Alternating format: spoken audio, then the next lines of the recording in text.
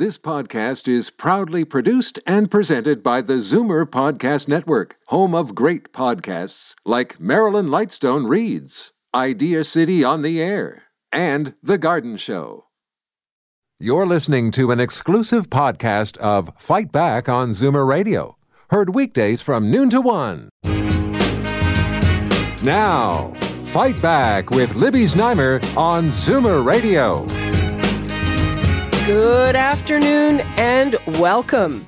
Now that we are in the midst of an international and national conversation about systemic racism, a very familiar voice of the Zoomer generation is stepping forward with his experience. Hal Johnson is famous for Body Break, the popular fitness segment he starred in and produced with his wife, Joanne McLeod, since the late 80s. Body break, get moving. Body break, keep moving. Oh, yeah. Body break, body break. Well, Hal and Joanne are still engaged in promoting fitness, especially for Zoomers. They have appeared with me on the Zoomer TV and are front and center in a current campaign to avoid frailty as we age.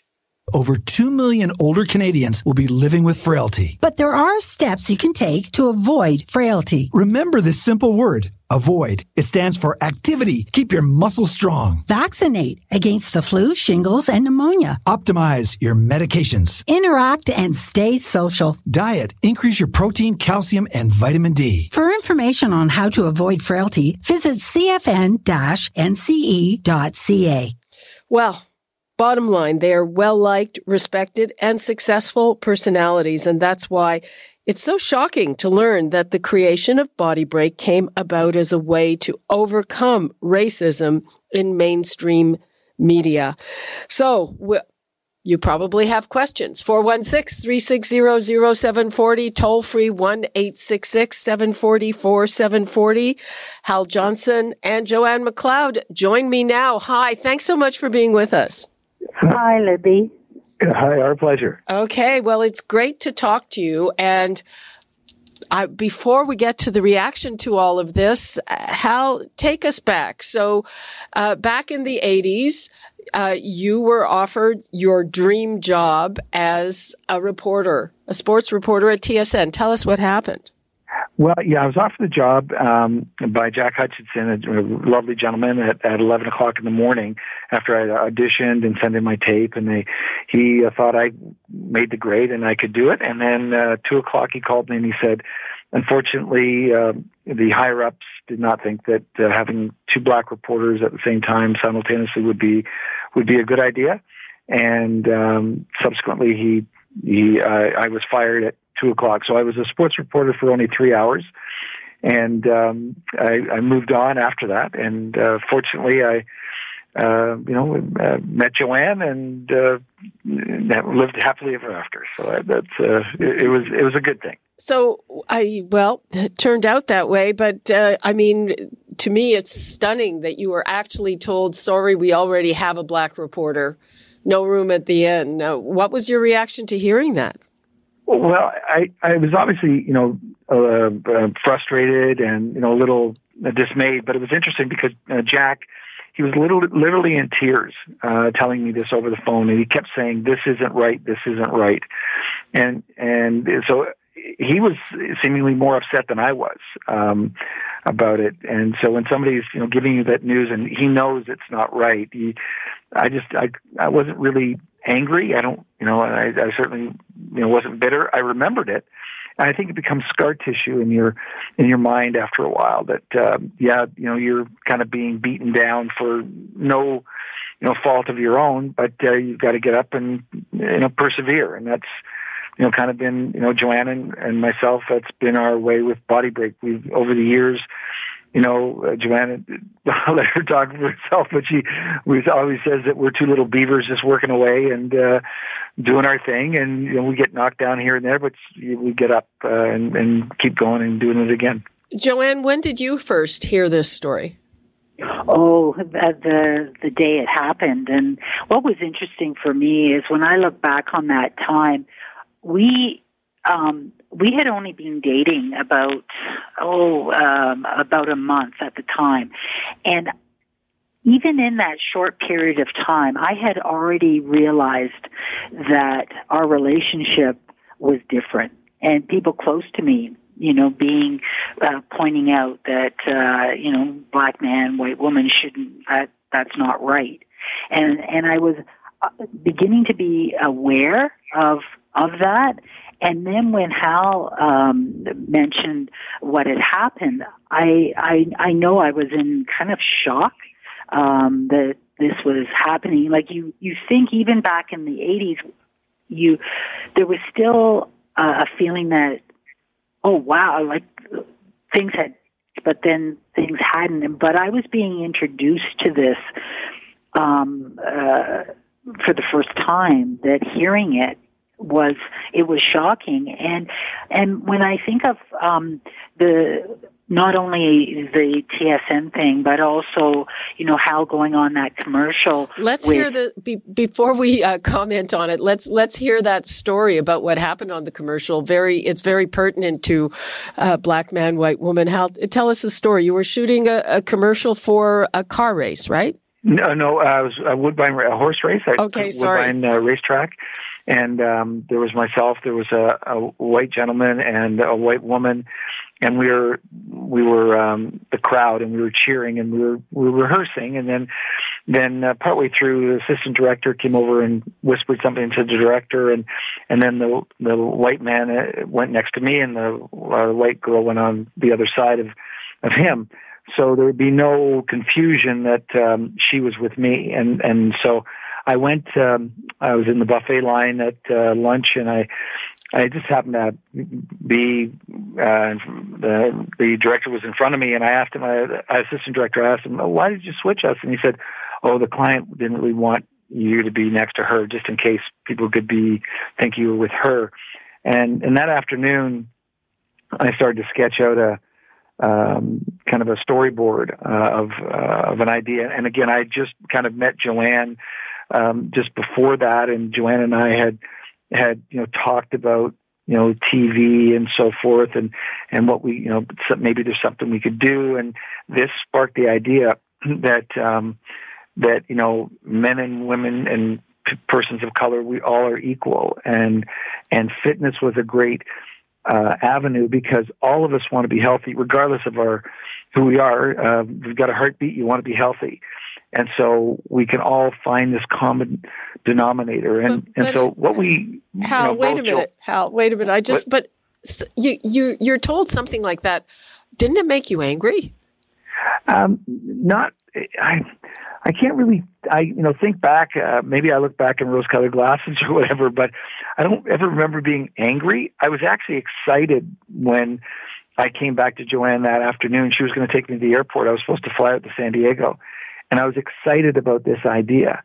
And we sat down and talked about it, and we channeled our energy together towards this, as opposed to channeling it to the things that I couldn't change the director's mind, so why bother? And I just moved on. Joanne, did it make you angry? I was more confused and I kind of couldn't believe it, but I think from Hal's perspective also, this wasn't the first time something like this would happen. Hal, when you would say to me about when you would potentially want to date a white woman when you were younger, there was always this kind of backlash, and I think Hal has experienced situations that lead up to a point where you go, okay, I can't fight it. What can I do to solve it? And I think that's where it's no longer an anger. It's channeled in a more proactive approach. And we were fortunate enough that we were able to go, there's something that we can do that can be in our control to make a difference.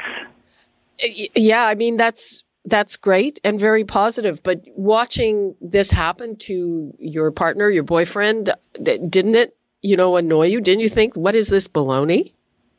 Oh, I yeah. My first thought was like, what? Like this is wrong. I think when for whatever reason I had this just a strong belief that what was happening was wrong, whether it was the TSN thing or the racetrack, it was wrong, and I think because of the way Hal reacted, it also helped me react more on a positive level. How? Because if he was yelling and screaming and not reacting very negatively, like a victim, then obviously that would have affected me. Yeah, I have a hunch that's not exactly his temperament. No, not at all. Not at all. Another version of that happened when you came up with the concept of Body Break. Tell us about that. Well, after we come up with the idea that sparked the idea of that day at the racetrack to come up with this thought of getting all Canadians to be active. Really, what we're trying to do is we're trying to give Canadians the medicine of showing that we can all live, work, and play together, but we're giving it under the guise of fitness. So we're giving them a little bit of medicine, and they don't even know they're taking it. So that was kind of what we did. And I went to 42 different companies, never talked about race, never talked about what we were, that was our underlying theme. It was about getting Canadians fit and healthy. Until I knocked on the 42 doors and then were all turned down. And I was never discouraged by it, but it was my training as a salesperson of always being, said no to, that I took the positive and moved on. And then I hit TSN again, and they loved the show, but the person said, I love the show, but because you're black and Joanne's white, we can't put it on the air. But if you can still produce it and direct it, but we'll have a white person in your spot. And I said, well, I don't think so. Thanks very much. And I went home that afternoon, and I went home and I asked Joanne, I said, who does the fitness for the government? Because at the time, I thought that, the government that was doing a multicultural campaign, and I'm thinking the government might think that me being black and Joanne being white was a good thing.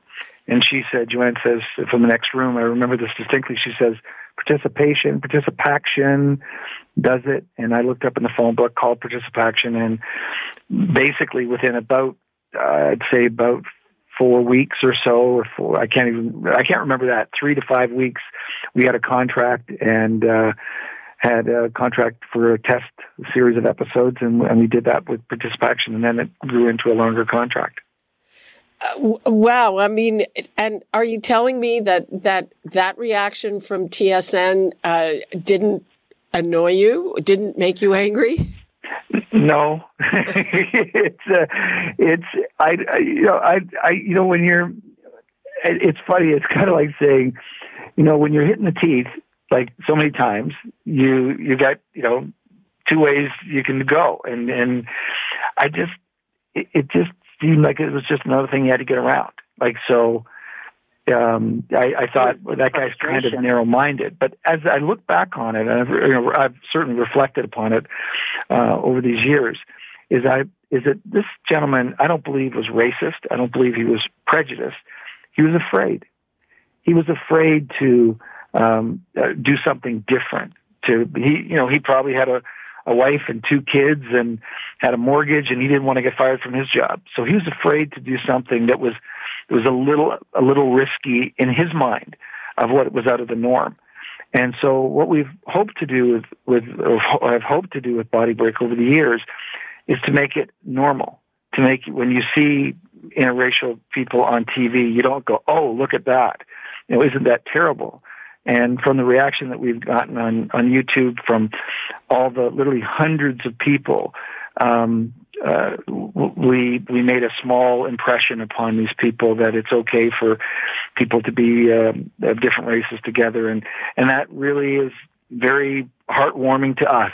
We feel very humbled and very proud of that. What made you posted this in a video on YouTube? The reaction has been, viral, huge. People have really responded to it, and there was a pretty immediate apology from TSN all these years later. Why did you put it up now, and what's your reaction to the reaction?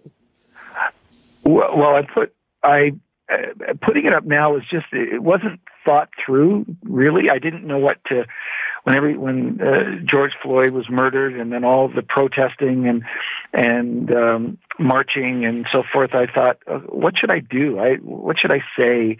It was the Blackout Tuesday, and I put that, I didn't even realize it was 6:00 because I wasn't on social media. I was busy that day, and so I put it up, and it's funny, I put that Blackout Tuesday up on Instagram and Facebook and on my pages, and I didn't even feel good about it. It felt like it was like, just a social media thing to do. It didn't feel heartfelt, and I felt kind of uncomfortable doing it, actually. And so I knew it wasn't me, and so I just thought that, it's, after talking to a lot of friends, just about when they would call me and ask me, they were confused what to talk about, and, finding your voice. That's one friend of mine who's a sociologist, Lowell Taylor, and he says he was trying to find his voice. He's white, and he wants to say something, but he doesn't know what to say. And then it just occurred to me that I could shoot something straight to camera, just tell how Body Break was, gives some examples of racism incidences, but at the end of the day, having a positive attitude, having things that other people that can help you through it. Like, again, in my case, without Joanne, it would have never happened. It's having someone there to support you every step of the way through this process and support each other. That's how we became a team and bonded very quickly upon all of these things. Let's take a call from Chris in Oshawa. Hi, Chris. Hello. Yes, you're on the air. Go ahead. Oh, I'm on the air. Hello. Hello. Is that Hal Johnson? Yes, and Joanne McLeod. Oh my God, you're there too. That's amazing. Well, I didn't want to take all the time. I'm just very nice to speak to you guys. I just wanted to say I don't really have a major comment, but I'm 36 years old, and I would have seen you guys on TV when I was 5 and 6. Watching this TV, and you guys being on the TV, and then Hal just being there on the TV, kind of. I grew up just thinking that all these things that we're talking about, racism and black people and white people dating, wasn't a problem. So I just, think it was good that you guys got on the TV, and thanks for being on the show. Okay, Chris, I've got to let you go because your line is very noisy, but thank you for that. Thank you very much. Well, that's interesting because a lot of younger people now say it looks normal when it was definitely not normal, or it was not accepted. That, not that long ago. Hal, you were telling me that you are biracial and that your parents were also a black and white couple that came before you, obviously. Well, yeah, they did. Obviously. Yeah. They so whatever I've gone through, they've gone through in spades. My mom actually, for the first time, told me a story last week that I didn't know about. But she worked at Canada Vinegar back in the early '60s, and she happened to see somebody from work on a Saturday at a grocery store from a distance, and they saw her with her two little black children. And she told me that she told my dad, she says, I will be fired on Monday. And my mom was let go on that Monday from her job because the person went in and told that my mom was married to a black man. And, this was in Toronto. So this is, and I had never heard that before. My mom told me that. So and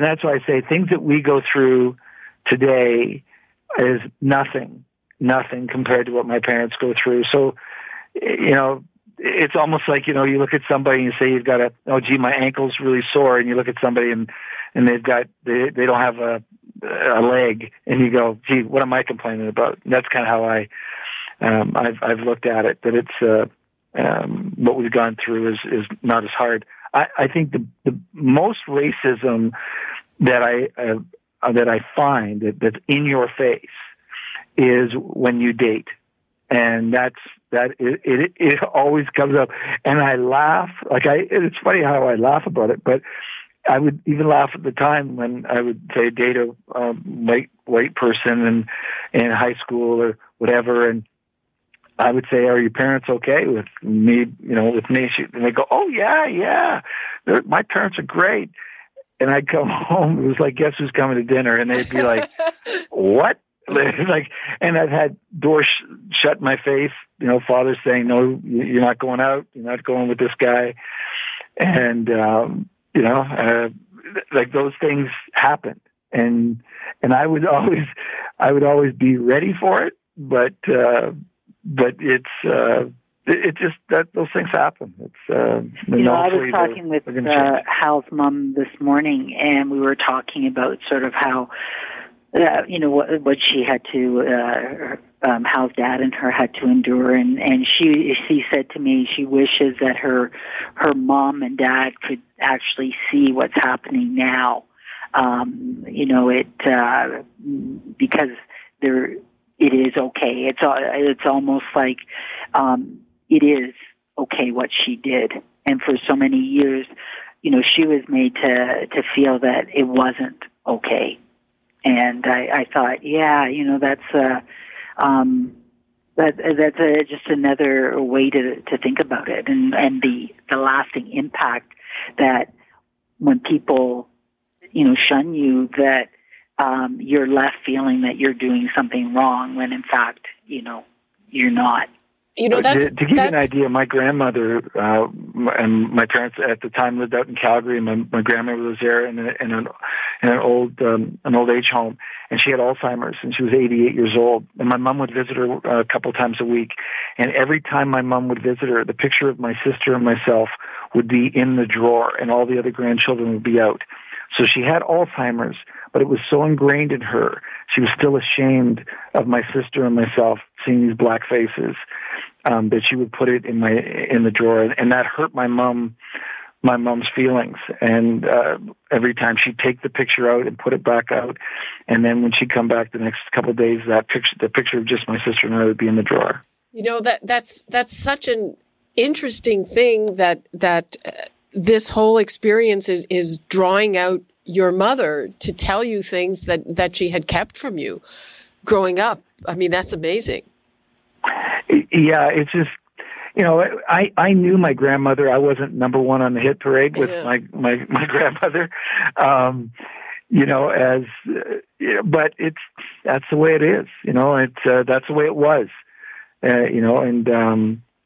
yet my grandfather brought my mom up that everybody was equal. In fact, when my mom would tell me when they live in Saskatoon and they would go to Banff, my grandfather would see these signs saying "No Jews allowed," and he would tell my mom, "This is wrong. We are not staying there because this place, they're not Jewish, but this place would not allow Jews to be there."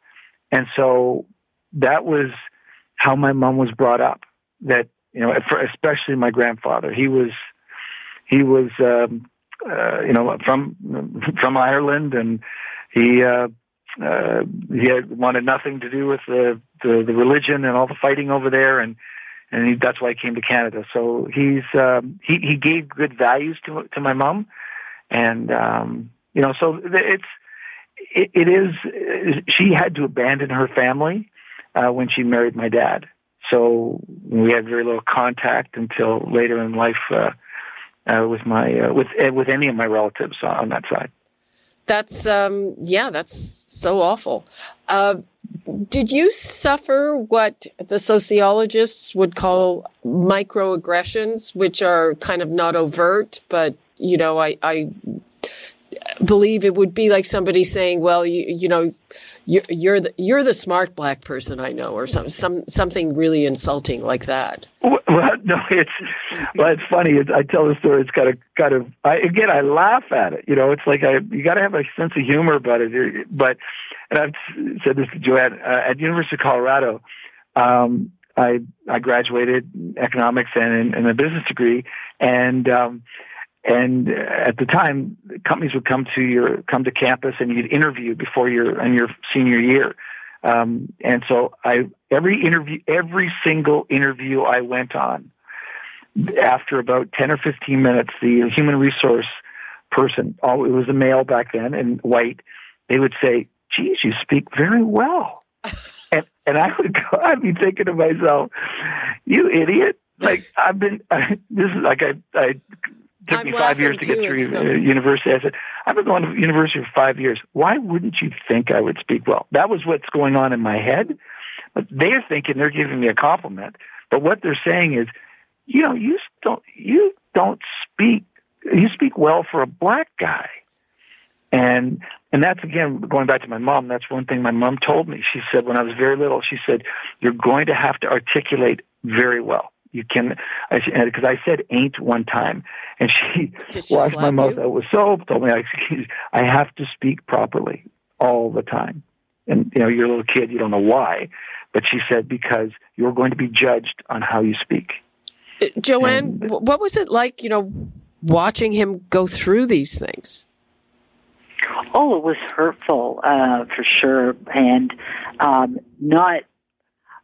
I think the underlying feeling was that it was all of this was wrong, but I didn't truly at the time understand the impact of all the years that he had before I met him.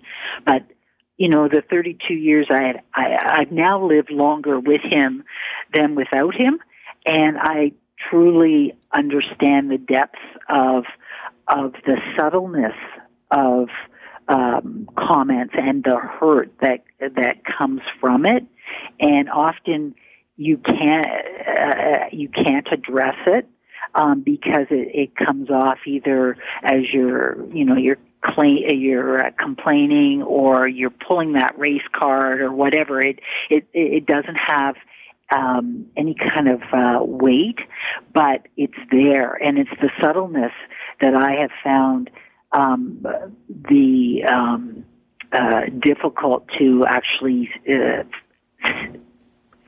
see firsthand and to hear. But it's funny. One of the things that sticks out of my mind most of all is that when I was in Denver and I was working there, I was the number one sales rep out of 300 or so sales reps for this particular company, and I'd been there a year and a half, and I wasn't promoted. And guys that were way underneath me, as far as their performance, they were given the jobs, management jobs, and I was upset about that because I knew I proved myself, and I was number one out of 300, and yet these other guys were passing me who were all white, and that was upsetting. There's certain times you get upset, and what I did is I just went on to another company, and then I eventually said, I got to do my own thing, and that's I got to be an entrepreneur. That's because I felt that it was going to be hard to progress within the system, especially in the U.S. at that time in the early 80s. Bringing all this back, is it painful to you to remember all of this so intensely now? Joe, go ahead. Oh, for me, I do find it a little bit unsettling. However, I'm so hopeful by the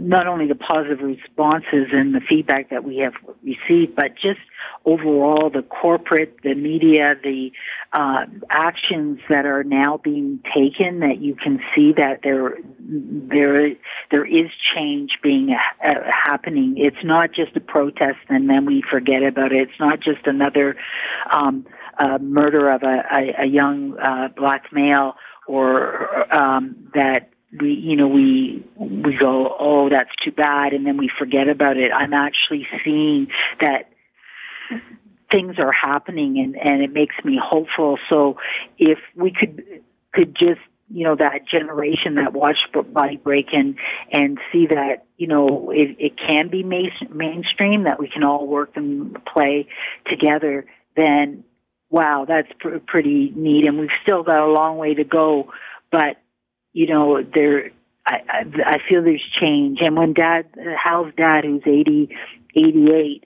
and for the first time in his life, he sees hope, that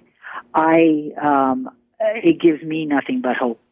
Hal, is it painful for you to go through all this again? No, it's refreshing. It's like finally somebody wants to listen, and so it's great. I mean, I've always felt, Moses has. He kind of, in the 70s when I was growing up, Jail 79 and all the things, the trailblazing things that he did that were different, that were out of the box, that made people think, made people talk, that certainly had an impact on me growing up as a young kid. Well, thank you for that. And it's, I'm very hopeful that things are changing. I hope that in corporations they look around the room and say, we need to get another voice in here, another perspective, and it will do our company good by doing that.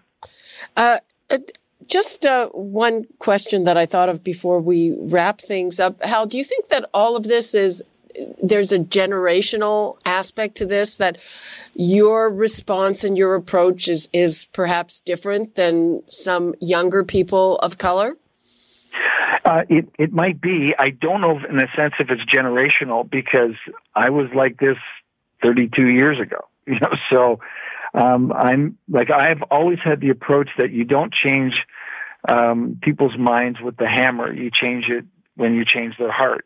When you change their heart, that controls their body. So you can force them to do things, but unless you teach them, and as I said with Body Break, we've subtly been giving you the medicine to understand that we can all be together.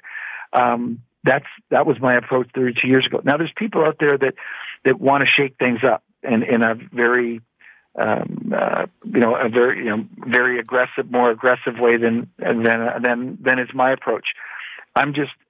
I just do it the way it may be generational, but I've been doing this kind of all my life this way. Okay. Anything else you want to leave us with? No, I'm good. Well, until next time. Sorry, Joanne. Have fun. Okay. Yes, we'll have fun. Listen, this has been really interesting and eye-opening, and thank you so much for joining us. It's good to talk to you. I hope to see you again in person soon. Yes, thank you. Okay, stay safe. Bye-bye. Bye-bye. You're listening to an exclusive podcast of Fight Back on Zoomer Radio. Heard weekdays from noon to 1. You're listening to an exclusive podcast of Fight Back on Zoomer Radio. Heard weekdays from noon to 1. You're listening to an exclusive podcast of Fight Back on Zoomer Radio.